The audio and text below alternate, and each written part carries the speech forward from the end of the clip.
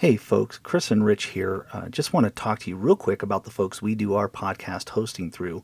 Our podcast is powered by Podbean Podcast Hosting. Now, if you're thinking about starting your own podcast or you're looking for the best home for your podcast, I want to encourage you to check out all the amazing features that Podbean offers with unlimited bandwidth and storage for an affordable price. That's right, it's unlimited. So visit podbean.com/VOR radio to check it out today. And again, that's Podbean, PODBEAN.com/VORRADIO. Thanks for checking it out. We'd really appreciate it. And if you're wanting to podcast, this is a really great place to do it. We've been doing this with them for quite a few years now, and we've been very grateful for all their help and for the tools that they have available. Please give it a check, and I think you'll be happy with it. So now we're on to the show.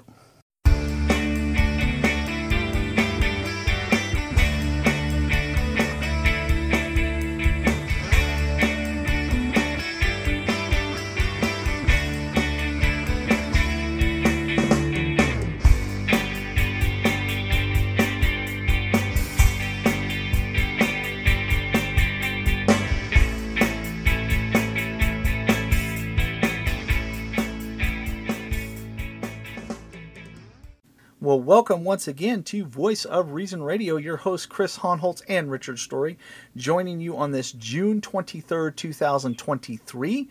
That's 2323. That was a really bad joke. Anyway, sorry, folks. Thank you for being with us. Thank you, by the way, for being a little bit patient with us. We had hoped to record this last Monday, and then it was my fault this time. I texted Rich and I said, I can't record tonight. Why? Well, because silly me, doing something around the house, trying to find something in my son's room, and well, I just knocked over his nice flat screen TV that he personally purchased out of his own pocket and shattered it. So I was not in the greatest mood because I had to turn around and go buy him a new TV. So when Dad messes up after you've taught the kids for so many years, you know, and they're in their late teens now, they're holding jobs, and it's like if you do wrong, you make amends for it. Well, Dad had to make amends for it, and I was not in a good mood. So I appreciate your patience because that one was on me, folks. I'm really sorry about that. But I'll tell you what, all that energy came in really useful. I pulled a lot of weeds out of that front yard that night. I was a busy weed pulling man. So, but we appreciate your patience once again. And thank you, by the way, to everybody who tuned into the previous episode on Rick Warren. You guys blew our minds. Look, we don't like to do number things because it makes it sound like we're bragging about numbers. That's not the case. But just to give you a snapshot of what happened, Rich and I recorded that episode on Rick Warren and his rants against the SBC prior to the SBC annual meeting. And we did so, as we said at the time, because we really didn't think that the messengers at the SBC would uphold the removal. But we wanted to address his manipulation because it's something that you see in modern evangelicalism. In 6 days' time, you guys did something that has never happened on this show before, ever, in over 7 years. In 6 days' time, that program was downloaded 1,000 times. By the seventh day, it was like 1,025, 1,030. In a week's time, you guys set the highest record I don't think we'll ever see again for a single episode, and it still continues to be listened to. It's mind-blowing. It's now, when Podbean gives us our stats and we look at the screen and we can set for like all time, out of the top 10, that episode is now number 4 out of all time downloads. That was astonishing to us. You guys, thank you, because we really hope what that episode did was to help people think through when you see somebody like Rick Warren or anybody in general use that kind of emotive language, that you see the manipulation that's being done to avoid personal responsibility. And that was really what it was about. And then the unthinkable happened to Rich and I. The SBC messengers, by a landslide, upheld the removal of Saddleback from the SBC. Like, it wasn't even close. It was like 88 to percent to 11%. It was astonishing, and just an amazing event at that particular meeting. That was now the annual meeting. There was something that occurred there. We're going to talk about that here in just a little bit, but I just want to thank you for that. And by the way, you guys did something else for us that we still to this day cannot imagine has actually ever happened. As I sit and look at Podbean's website right now, in over 7 years, most of which this all came up probably in the last few years, probably since 2019-ish, when we began to see just a dramatic increase in listener retention, I guess you would say. And then since January of this year, just an amazing increase, because some of you are just beyond so kind to continue to listen to the show and share it with others. We've just seen this amazing increase in listenership for us. We're still very small fish in a very large pond, but we're about to see a threshold cross that we've never thought we'd ever see. As of right this moment, as I look at the Podbean website, we are at 99,742 all-time downloads, which means with this episode, somewhere in the next few days probably, we will cross the 100,000 threshold mark for all-time downloads since we started in April of 2016. That is God's grace and your generosity. You guys did that. All we've done is show up, record, and upload. You guys did that, and by God's grace, we're still here to continue to record. We just want to thank you from the depths of our heart for continuing to be part of the Voice of Reason Radio family and to continue to share what we do. Because it's really what it is that we've joked about it before. We're just two knuckleheads. We're not seminary trained. We're not scholars. We're not pastors. Some of you apparently think otherwise. I haven't figured that one out yet, but we're just two brothers in Christ who decided we wanted to use our time to glorify God and edify the saints by putting this podcast together and having what is really just a conversation between brothers about whatever particular issue we want to talk about that week, and trying to talk through it biblically so that we encourage you to look at everything through the one focal lens you should always look at everything through, and that's Scripture. So thank you for making that possible. Thank you for continuing to listen to the program. Thank you for promoting it for us. You guys have been amazing. So we thank you for that. This is your work. We're just kind of along for the ride, in my opinion, Rich. But thank you again. I want to remind you, our website is slavetotheking.com. We are trying to put more material on there. If I can just discipline my time, I'll try to write more stuff. A couple of you have suggested did respond to a suggestion we had about, as articles come out, to make those kind of a mini podcast that we can link on the website, so that if you're not someone who cares to sit and read on a computer screen, but you want to listen to what was written, that you guys like that idea. I think I said before, I'm just going to try to figure out how to do that. Rich has come up with maybe a title help to differentiate those, so we'll work on that. And we pray that you ask that you will pray for us to discipline our time to do that more regularly. But please go to the website, slavetotheking.com. Try to sign up and be a follower of the website so you get updated information about when episodes come out and when articles drop, etc. And of course, contact us page, social media links, how you can support the program are all there as well. And as always, we are part of the Christian Podcast Community, so please go check out Christian Podcast Community. You will always find some really good programs on there. So putting all that out there, just want to thank you again. And Rich, now that I've actually shown up this week and actually I'm able to record it without breaking something else in the house, how are you doing this week, brother? Well, as always, brother, better than I deserve. And Amen.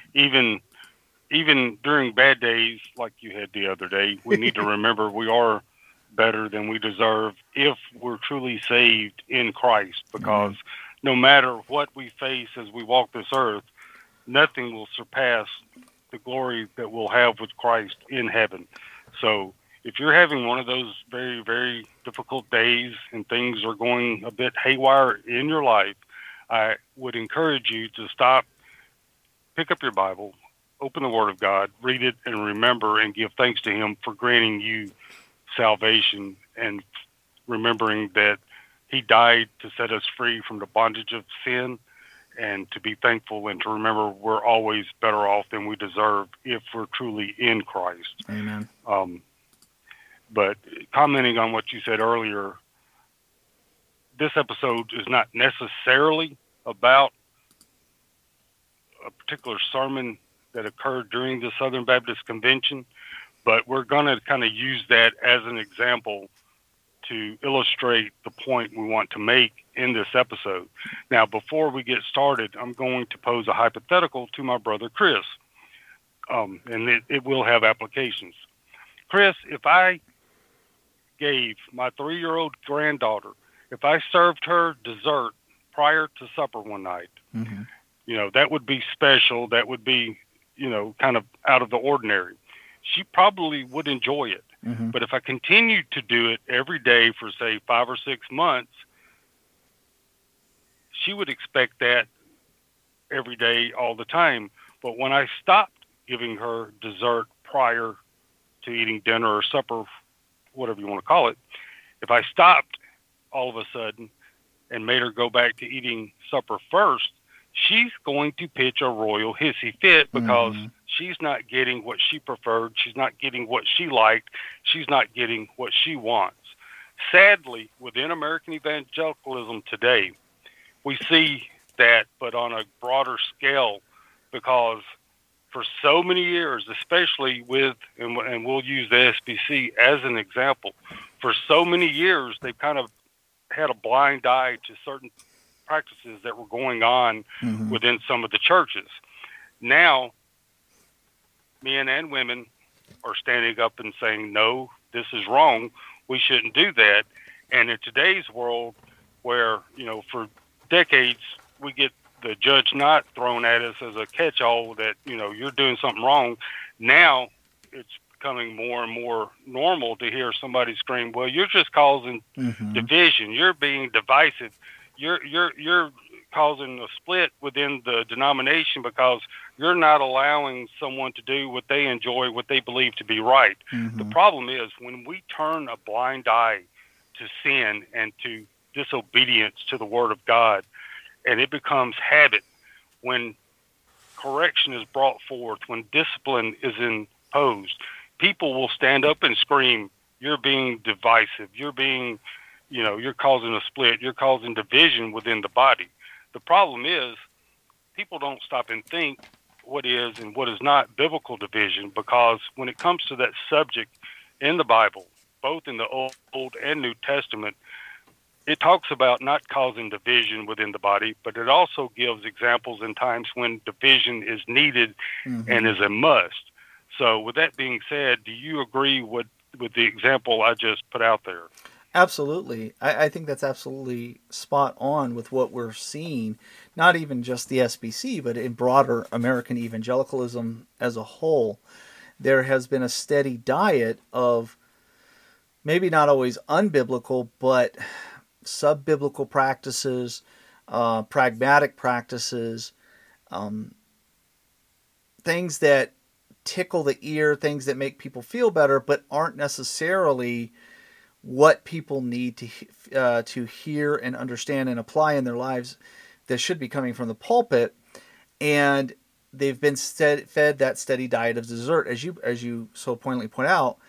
And what has resulted is you have a generation, multiple generations really, of professing Christians who do not understand what it means, what actual unity and actual division means. And we kind of saw that with this sermon that was preached by Todd Unzicker, I think that's how you say his last name, at the SBC. I think it was on their second day.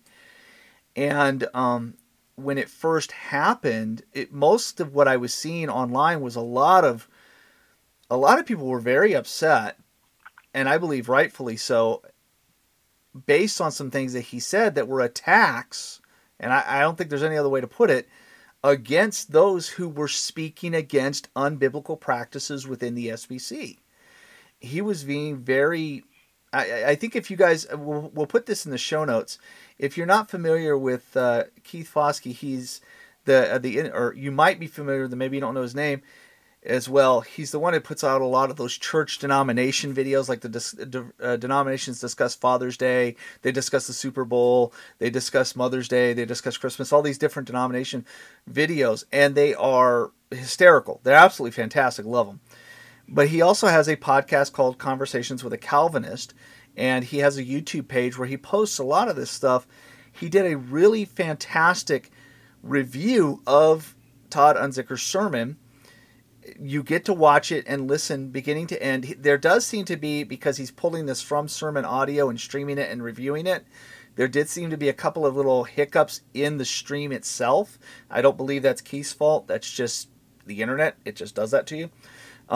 But generally, you get to hear the entire thing. You get to hear his comments about it as an outsider looking in, because he's not SBC. So he's going to be more objective, I believe. And then his final analysis, which I believe lines up with what Rich and I would have observed watching from afar, which was there were things that Todd Unzicker said that weren't wrong. It certainly wasn't an expository sermon. It was more topical. It was more kind of a rah-rah about how great the SBC is at the beginning, and then barbed with a lot of kind of how dare you type of commentary toward those he felt was being divisive. And in the end, I mean, I think it was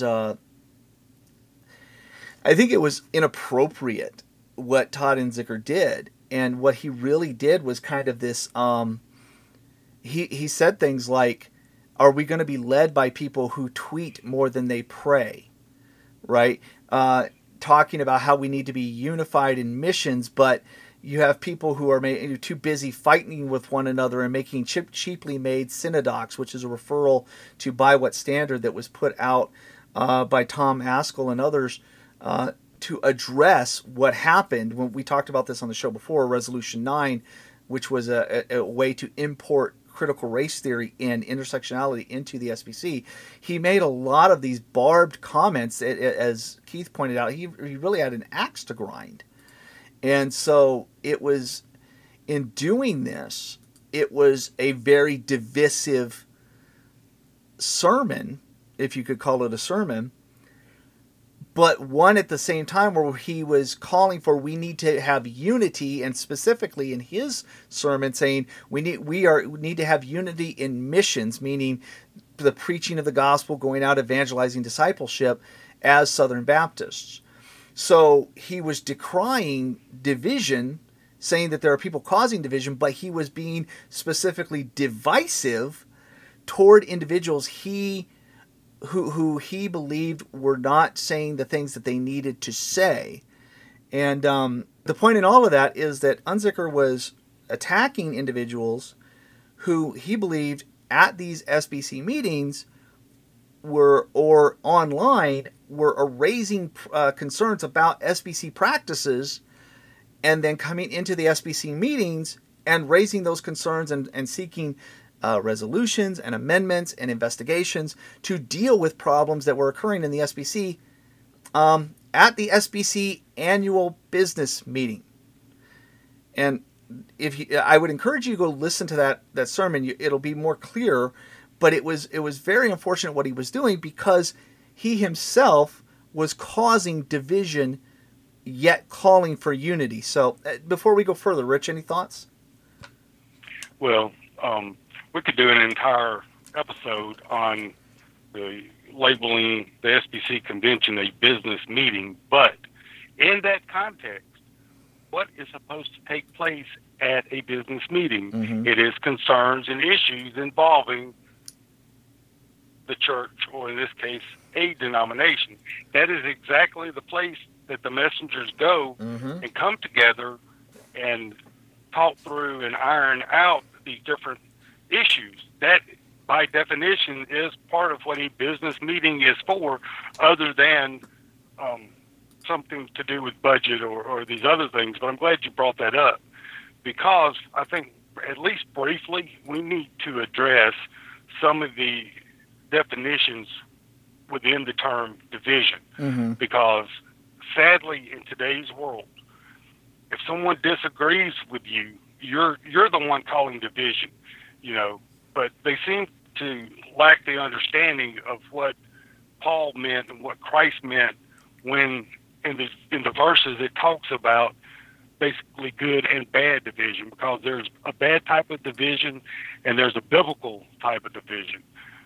Paul wrote quite extensively on different types of division, as well as Christ himself spoke quite often about division. But if you go to 1 Corinthians chapter 1, verse 12, Paul is talking about and addressing the church in Corinth. You claim to follow Paul. You claim to follow Apollos. You claim to follow Peter or Cephas. And he asked the body, is Christ divided?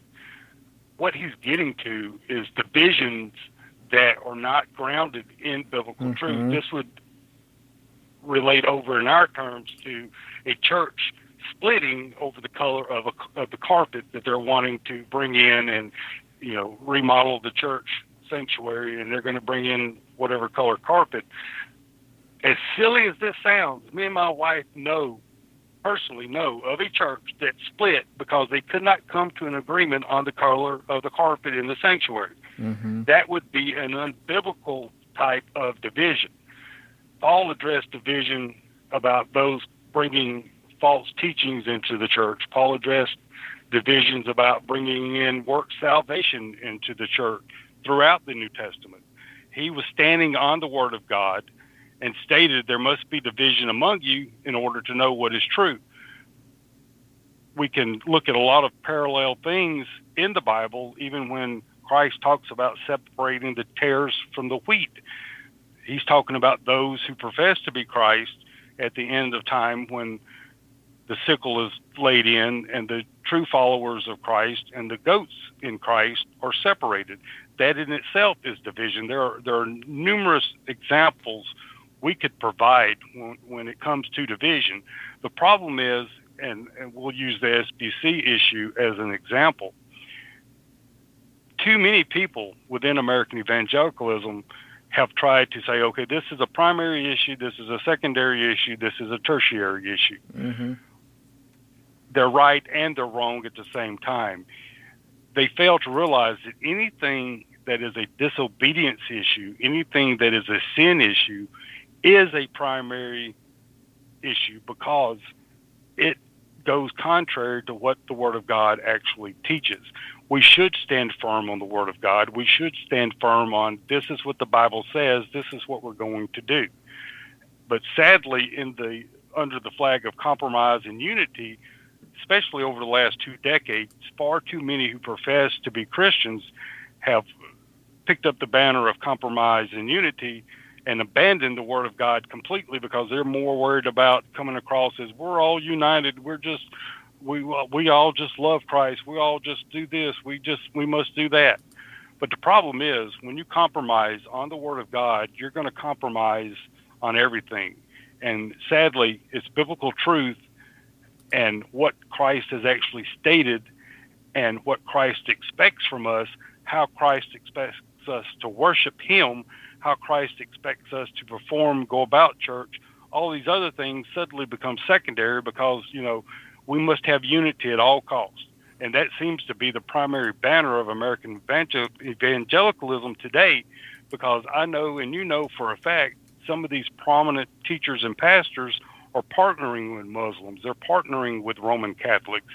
And they're saying, well, we agree in all these other places. We can just disagree over here. Right. And that's sad and that's disturbing. And that's part of the reason we're where we're at today, because trying to bring growth in numbers to the church, to a denomination, or to a local church in attendance, they start compromising a little bit here and a little bit there. And eventually they've invited the world into a point to where it doesn't even resemble a true body of believers anymore.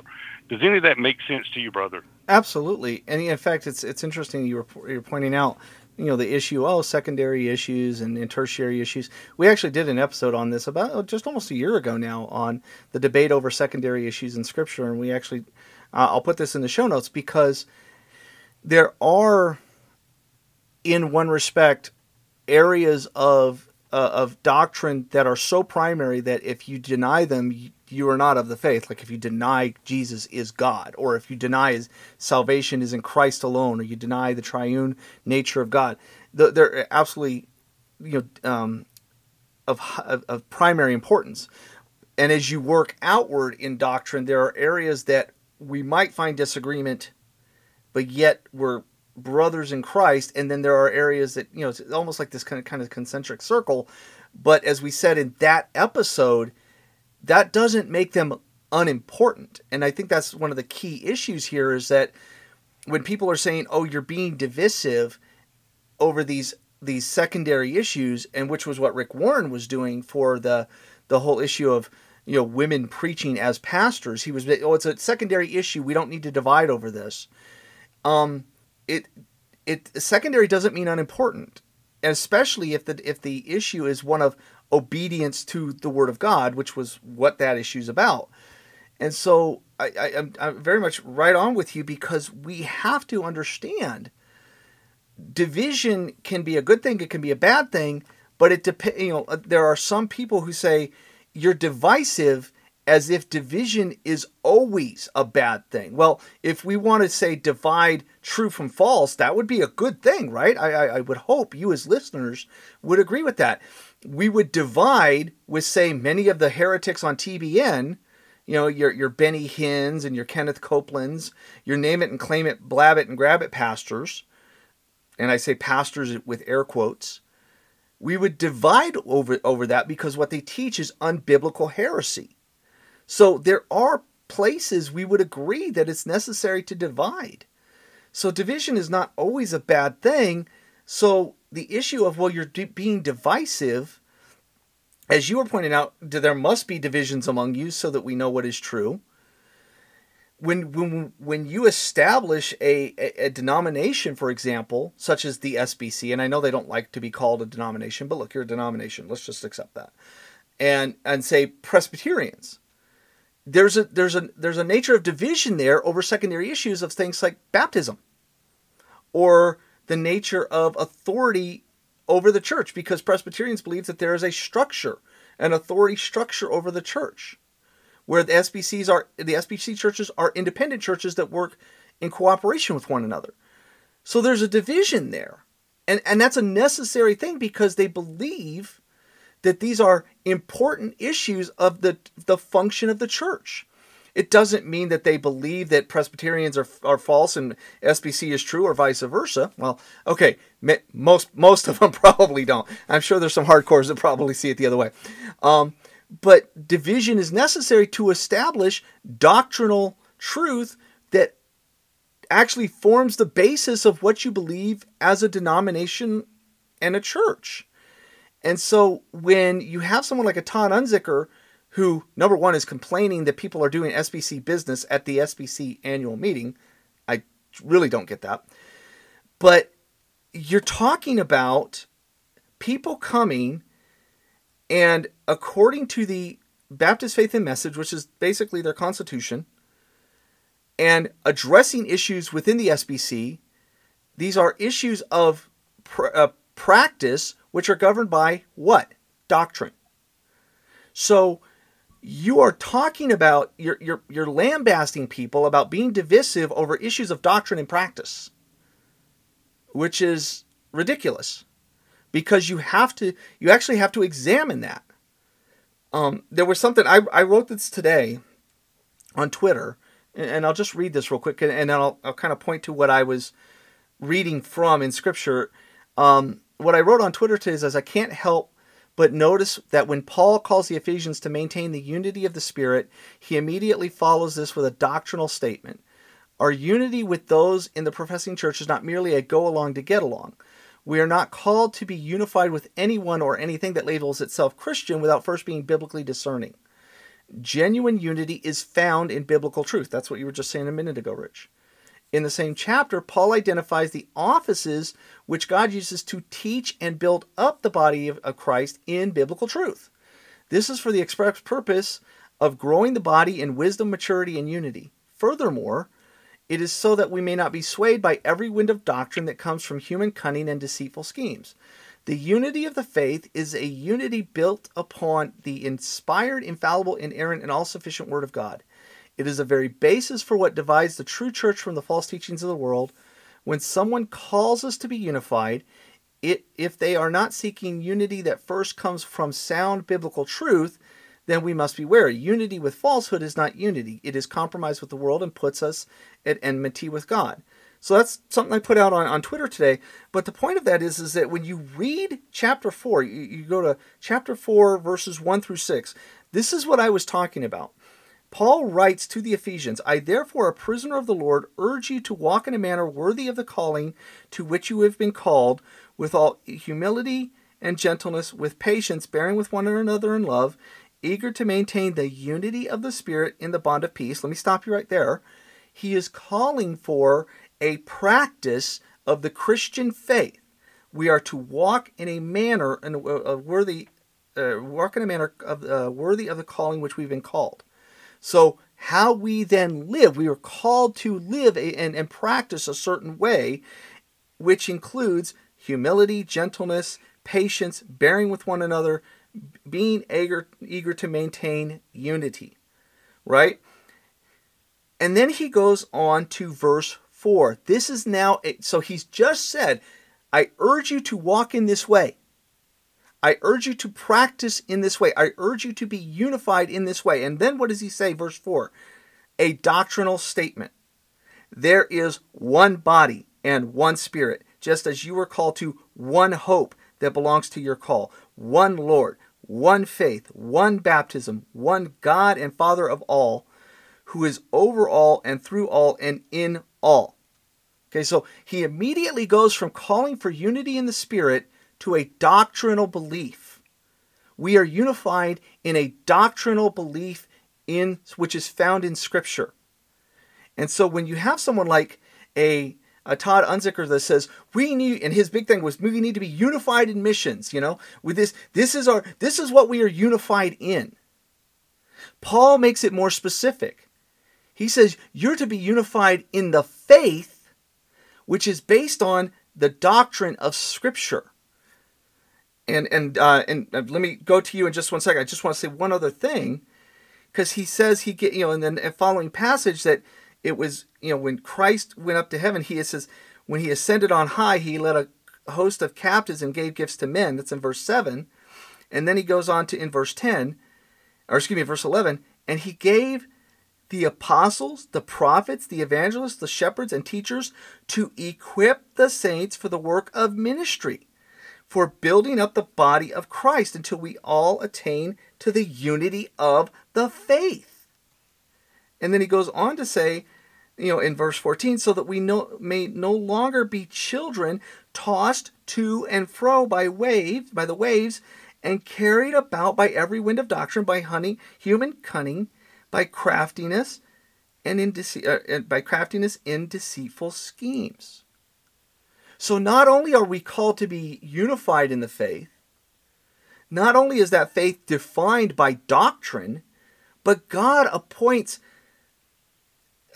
he appointed apostles, prophets, evangelists, shepherds, and teachers to equip us for that purpose. Rich, this is what I don't understand when I hear someone like a Todd Unzicker or anyone.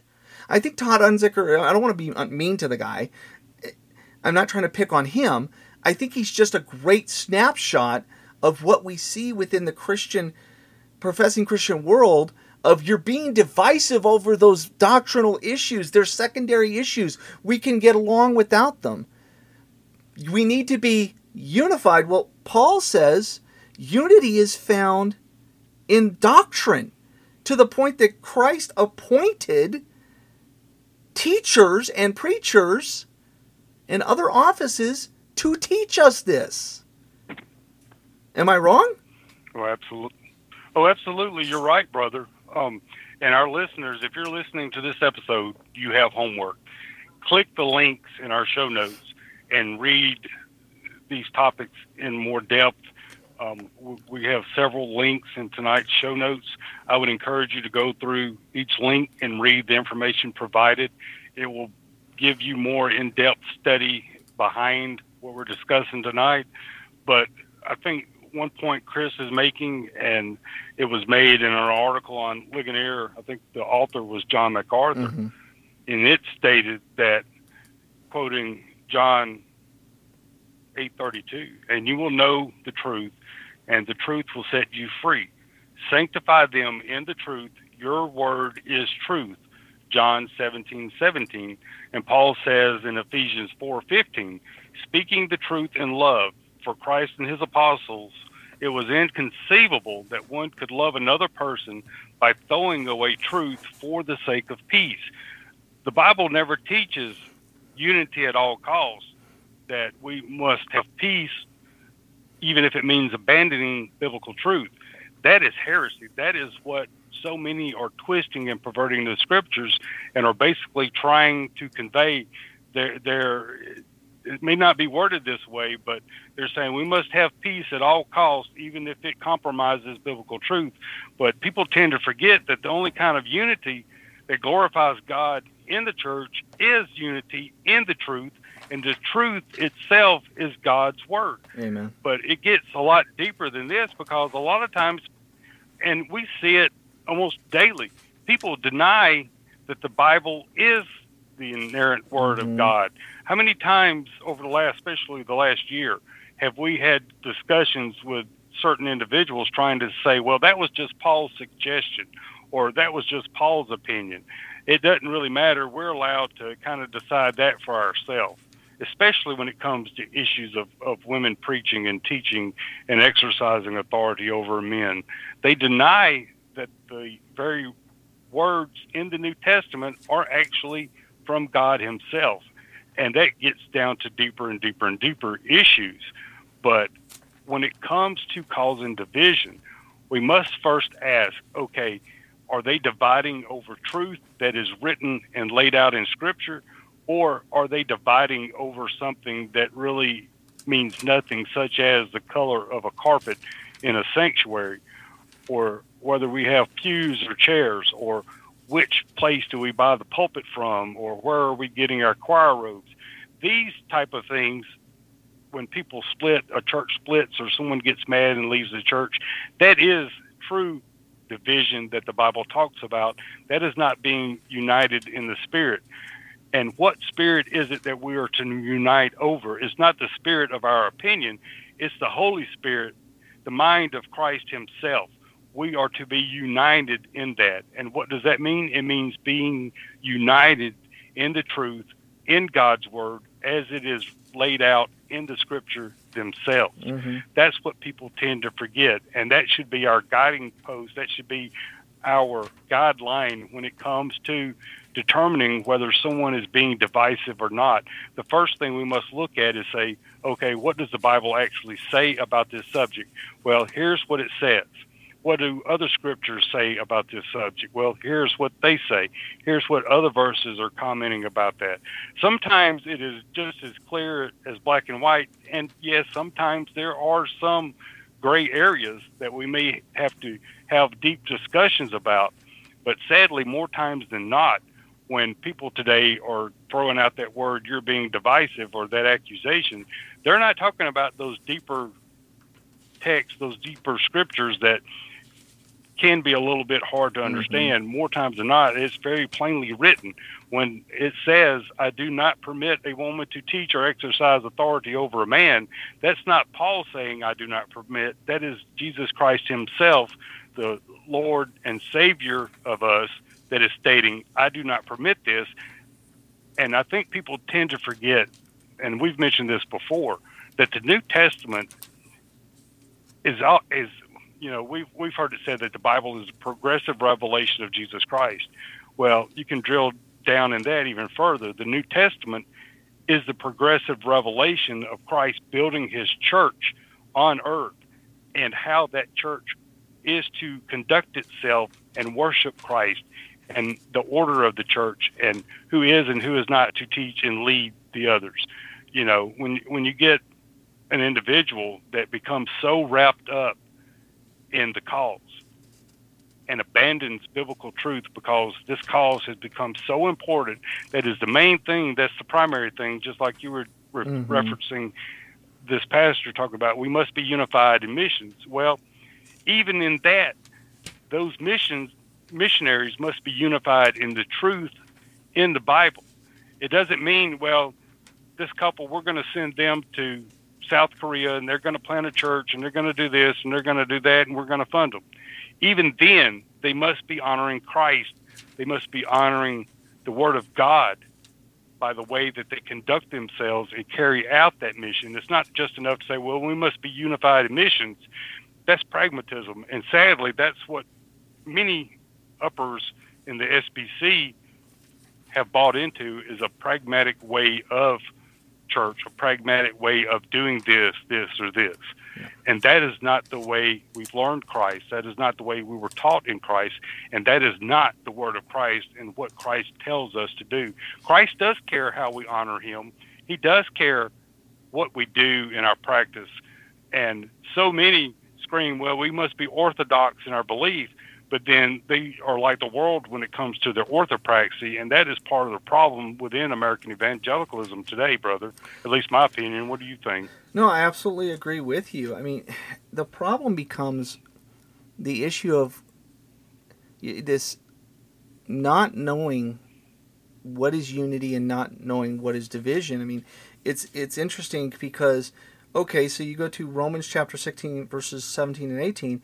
I appeal to you, brothers, watch out for those who cause divisions and create obstacles contrary to the doctrine that you have been taught. Avoid them. So he says to mark and avoid. Well, what's an example of this? You know, he talks about in 2 Timothy chapter 4, in verse 14, Alexander the coppersmith did me great harm. The Lord will repay him according to his deeds. Beware of him yourself, for he strongly opposed our message. So here he's saying that there are individuals who attack the message of Christ. There are individuals who attack doctrine. There so often, you get these people that say, "Oh, you shouldn't name names," but they forget the book of Jude, which tells us to do just that. It's actually an entire letter that tells us to mark and avoid those who are, in contradiction to the Word of God, a contradiction to the faith. His whole point, when Jude writes his letter, was he wanted to appeal to you he says, I found it necessary to write appealing to you to contend for the faith that was once delivered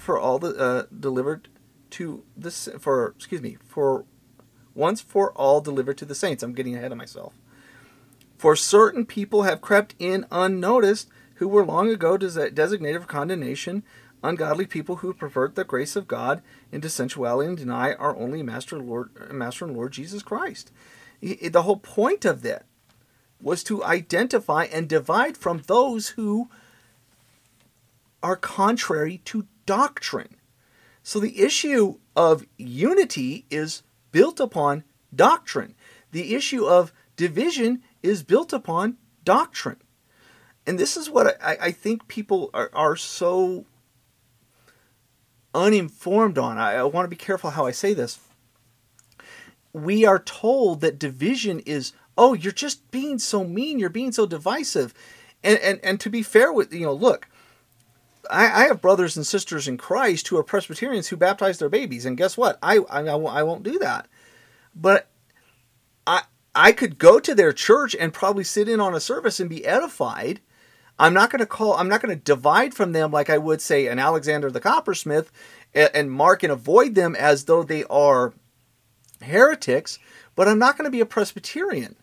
So there's a level of division there where it's like we could probably attend one another's churches on occasion and be built up and edified in doctrine, in truth, but there's going to be practices that we have some level of division over because we believe this about that doctrine. It's an important doctrine. It may not be an issue of, hey, it's not to the level of the deity of Christ or the Trinity and grace alone through faith alone in Christ alone. It may not be at that level, but it's important enough that this is what the foundation of our doctrinal beliefs are, and we're not going to compromise this. So if I came into a Presbyterian church and started to attack them for their belief in paedobaptism, well, guess who's wrong?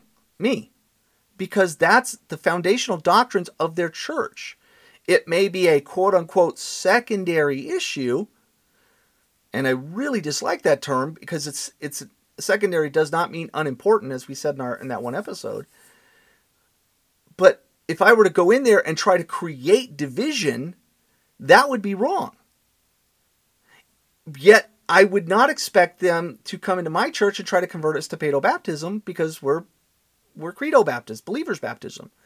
And so there's that certain level of separation, because we have foundational doctrinal beliefs that we are going to practice on, but we're not going to be completely divided, because we recognize that these are doctrinal issues that do not remove someone from fellowship. The issue then becomes, though, if you are within your denominational system, say as the SBC was or is, and you have this meeting where you are defining the practice of your denomination, and people, according to your doctrinal belief system, are bringing these issues to the forefront, and then you lambaste them as divisive, what you've then said is those doctrinal beliefs are unimportant. That SBC constitution is unimportant. How we practice according to those doctrinal beliefs is unimportant. You are causing division because certain people don't believe the same as you, even though our foundational belief system is clearly defined in something like the Baptist Faith and Message. Let me interrupt you, brother. Yeah. Because you made a very important distinction in this. It's comparable to what Paul faced in his day. Others were bringing new teachings into the church that were contrary to what Paul had been teaching. More times than not, it was the case of the Jews bringing in circumcision, saying you must be circumcised in order to be saved. That is a main theme throughout Paul's epistles of what he was fighting against. The thing is, this is what you were taught. This is the Word of God. And in the situation where you were talking about with the SBC, this is what we've held to. This is what we believed for 100 and something years. All of the statements we made in 2000, it was clarified to stand against heresy that was being brought into the SBC. And you go from 2000 and fast forward to 2023, and you've had groups of individuals disobeying what had already been established as SBC beliefs and biblical doctrine when it comes to who is to preach, who is to teach the body in the local church assembly. You've got other individuals bringing in some new revelation, bringing in some new teaching, bringing in some new thought, some new opinion, and wanting that to be the norm. And sadly, because that has been allowed for X number of years, to where you have now an entire generation. If you go from 2020, if you go from 2000 to 2023, that is an entire new generation who have grown up in certain areas, in certain locations, being said, okay, women can do this, women can do that. We're going to have women preachers. We're going to have women teachers. They've grown up under that within the SBC. They've seen it happening for X number of years, and now all of a sudden it's being addressed. The first failure in all of this was the fact that the SBC did not do enough in 25 and 2010 to stand on the Word of God when it comes to some of these issues. They let that cancer grow and fester to where it was the norm, and now all of a sudden people are standing on the Word of God and saying, no, this is not correct. This is what the Word of God says. All of a sudden they're coming under discipline. They're being corrected, and they don't like it because that's not what we've always done. We want to do it our way. We don't want to do it the way God ordains this to go about. And sadly, that happens more often, not just in the SBC, but within all of American evangelicalism. In 20 years, if not sooner, the SBC is going to be fighting and debating whether it's okay for a lesbian to be a pastor. Right. We've seen that door open, and other denominations go down that path many, many, many times. And sadly, not even denominations, but local independent churches, non-denominational churches. The point is that division is not always bad.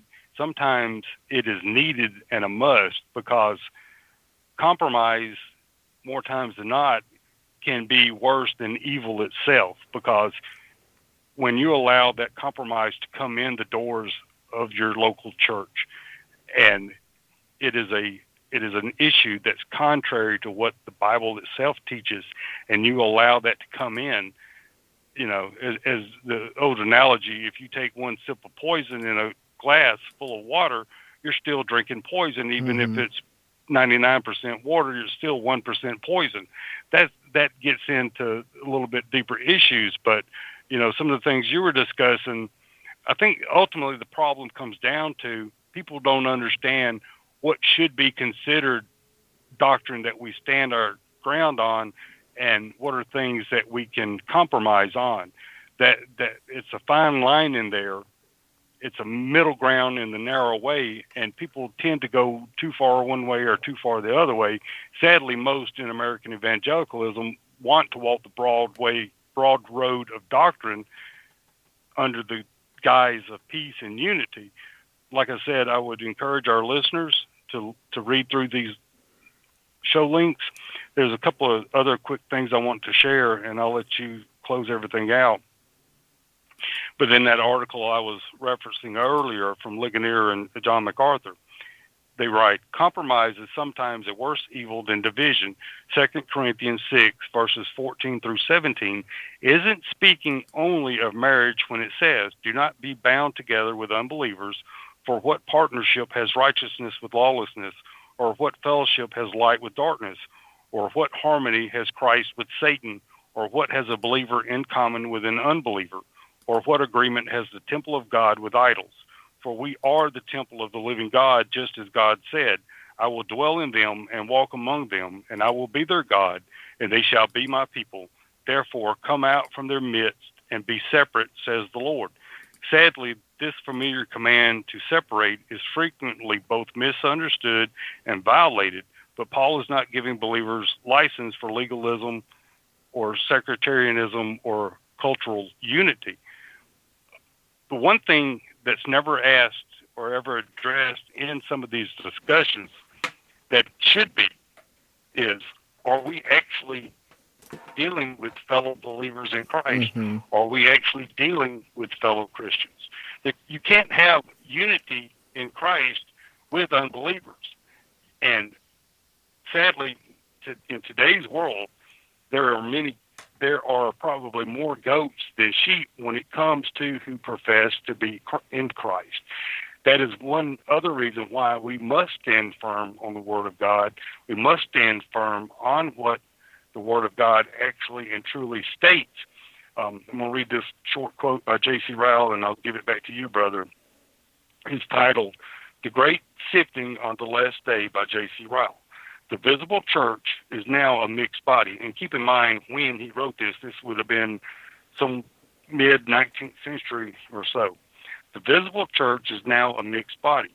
Believers and unbelievers, holy and unholy, converted and unconverted, are now mingled in every congregation and often sit side by side. It passes the power of man to separate them. False profession is often so like true, and grace is often so weak and feeble that in many cases the right discernment of character is an impossibility. The wheat and the chaff will continue together until the Lord returns. But there will be a dreadful separation at the last day.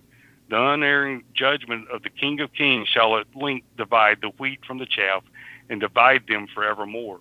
The righteous shall be gathered into a place of happiness and safety. The wicked shall be cast down to shame and everlasting contempt. In the great sifting day, everyone shall go to his own place. People today do not want to see church discipline. People today do not want to examine the fruit of what people claim they believe. People today do not want to see division of any kind, whether it be good or bad. Sadly, most professing Christians today want their opinion to rule supreme. They want their own goals, their own practices, their own ideas, their own objectives to be the rule and the norm. And sadly, within certain aspects of the SBC and many other denominations, their golden rule has become, if the ends justify the means, then it must be biblical. That is not the Word of God. That is not what we're taught in the Word of God. And unless we get back and stand firmly on everything that is taught from the Word of God, the craziness, the worldliness, and all these things will continue and only get worse, because the Bible itself states as much when it talks about people will go from bad to worse when it comes to their, not only their beliefs, but in how they practice and how they worship and the things of the world that they embrace. And if I'm wrong in any of this, brother, please correct me. No, I think you're absolutely spot on. I think if we can leave our listeners with anything, I think it's important that we understand, what does it mean to have biblical unity? I think, as you pointed out, so many people have said unity at all cost in one form or another. And the problem is that they're not defining unity in a biblical manner. They're defining unity as, hey, if we are professing Christians, then it doesn't matter what each of us believes. We must be unified nonetheless. And Scripture defines it differently. Scripture defines unity as something that comes from biblical truth. As you go back to that Ephesians chapter 4. Paul says to maintain the unity of the faith, but what does he do? He phrases that on the foundation of biblical truth, a doctrinal statement that defines the Christian faith. If a person is telling you, you need to stop being divisive over these secondary issues, and we need to maintain unity because of blank. What they're saying is doctrinal issues are less important than what I have defined outside of biblical truth. It may sound good. Todd Unzicker is correct in one respect. Christians need to be absolutely focused on missions, absolutely focused on evangelism and discipleship. That is the primary calling that we have. I absolutely agree with him on this. How do you define that? How do you define what is missions? How do you define what is evangelism and discipleship? How do you define and practice those things? You must have a biblical definition for them. You must have biblical truth defining them. If someone tries to tell me, well, I just go out and I do nice things for people. I never mention Jesus. I never mention Scripture. I never mention heaven or hell. I never mention faith alone, by grace alone, in Christ alone. I never talk about repentance. I just do nice things. That's evangelism. Absolutely false. It's kind. It's a kindness. It's an act of kindness. Sure, we should do good things to help people. Absolutely believe that. But that's not evangelism, discipleship, or missions. So we have to have a biblical definition of those things in order to be unified in the faith and in the practice of those things. And if someone tells you, well, you're too concerned about secondary issues, number one, refer them to the episode that we're linking here, Debate Over Secondary Issues. And remind them that something being secondary, meaning it's not necessary per se for salvation, doesn't mean that God doesn't care about it. God absolutely does. And He has given it to us in Scripture, and it defines who we are and what we should be doing. And if we love the Lord and love His Word, then what we should be most concerned with first and foremost is conforming ourselves to the image of Christ by practicing those things that He has called us to do and encouraging others to do likewise. That is why, as Paul said in Ephesians, he appointed certain offices so that the people in the church would be built up in the faith, that they would be wise and mature, and they would not be carried away by every wind of doctrine. that comes from human cunning and deceitful schemes. So unity at all costs is unbiblical. Unity in the faith, as defined by Scripture, is absolutely biblical. Division over the tiniest of things, such as the carpet, color of the carpet, is unbiblical. Division over, hey, look, we can't practice in the same denomination because we have different doctrinal beliefs that fall within those quote-unquote secondary issues. We are brothers in Christ, so we don't divide completely, but we have a division in our denominations. That's biblical. Dividing completely from false teaching, that's biblical. Raising concerns within your church, within the body of Christ, within your denomination, or with brothers and sisters in Christ over practices that are unbiblical is not division. It is actually the opposite. It is a call for unity in the faith. That's what we need to understand. If someone comes to you and says, how dare you bring up these issues? Remind them, you're not being divisive. You're calling them to genuine biblical unity. What they're calling you to is ignore all that, it doesn't matter. You're saying, no, it absolutely does, and I want us to be unified in the faith. I want us understanding the Word of God together. I want us doing, the living out the Christian life together. I want us to all be calling one another to genuine biblical practice and calling even myself or others to repentance when we fail. That's biblical unity. That is what is biblical unity. It is divisive to tell people, don't you dare care about biblical unity, because that makes people feel bad, and that makes people not want to do the things that we want them to do, and therefore you need to be quiet. Shame on anyone who says that, because that is actual division. That is telling people who are genuinely concerned about the truth of God's Word and calling Christians to practice the truth of God's Word and calling them out and saying, hush, and telling the rest of professing church, ignore them. That's division. And that's an unbiblical division. So folks, we hope this has been helpful to you, because like we said, that sermon, I want you to listen to it because I think you'll get an understanding of what we're talking about here. There are ways in which you can present something that sounds true and have it just be an axe blow to your head, and in a way that just attacks and chops your head off for being, even though you're trying to be biblical, and which I think there were instances of that in that sermon. I want you to listen to it because you're going to see what that looks like, and you're going to go, I've seen this before. I've heard people say that to me.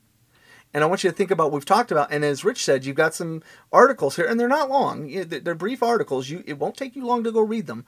Go read these articles that we have linked in here, because you need to understand, kind of like what we talked about with the Rick Warren episode, that's an effort to manipulate you away from biblical truth. Even though the person may be well-intentioned, it's kind of like the person says, well, the Bible says don't judge. Right, there's a whole chapter that goes after that statement that talks about how to judge biblically. There's biblical truth behind that. So let's correct your misunderstanding of Scripture here, and let's get moving forward. This is the same thing. They may be well-intentioned, but they're misusing Scripture, and they're trying to say, well, you're being divisive, and you're actually doing the opposite. You're trying to promote unity. So don't be swayed by that. Don't have someone kick your feet out from under you and make you feel like you've done something wrong. As long as you are preaching the truth in love, you are understanding the Word of God, and you're bringing these things forward in a biblical manner, you are calling for unity of the faith. Don't let someone mistreat you and shame you into being silent. Correct their misunderstanding. They're the ones being divisive, and they're doing so unbiblically. So again, thank you for the time. We're so grateful. Thank you for so many of you continuing to listen to this program, and really just, like I said, Rich and I are along for the ride. You guys are the ones doing this. We're just talking into microphones, and you guys are the ones that are listening, and you're making use of this, and you're sharing it with others. So thank you for that. And if there's anything that Rich and I say on this program that is ever helpful, just give glory to God for it. That's not us. That's the Lord. If we totally faceplant it, that's definitely us. So, thank you guys. God bless you guys. We look forward to speaking with you next time. Whatever you do this week, do it for the glory of God, and we'll see you next time. God bless and good night.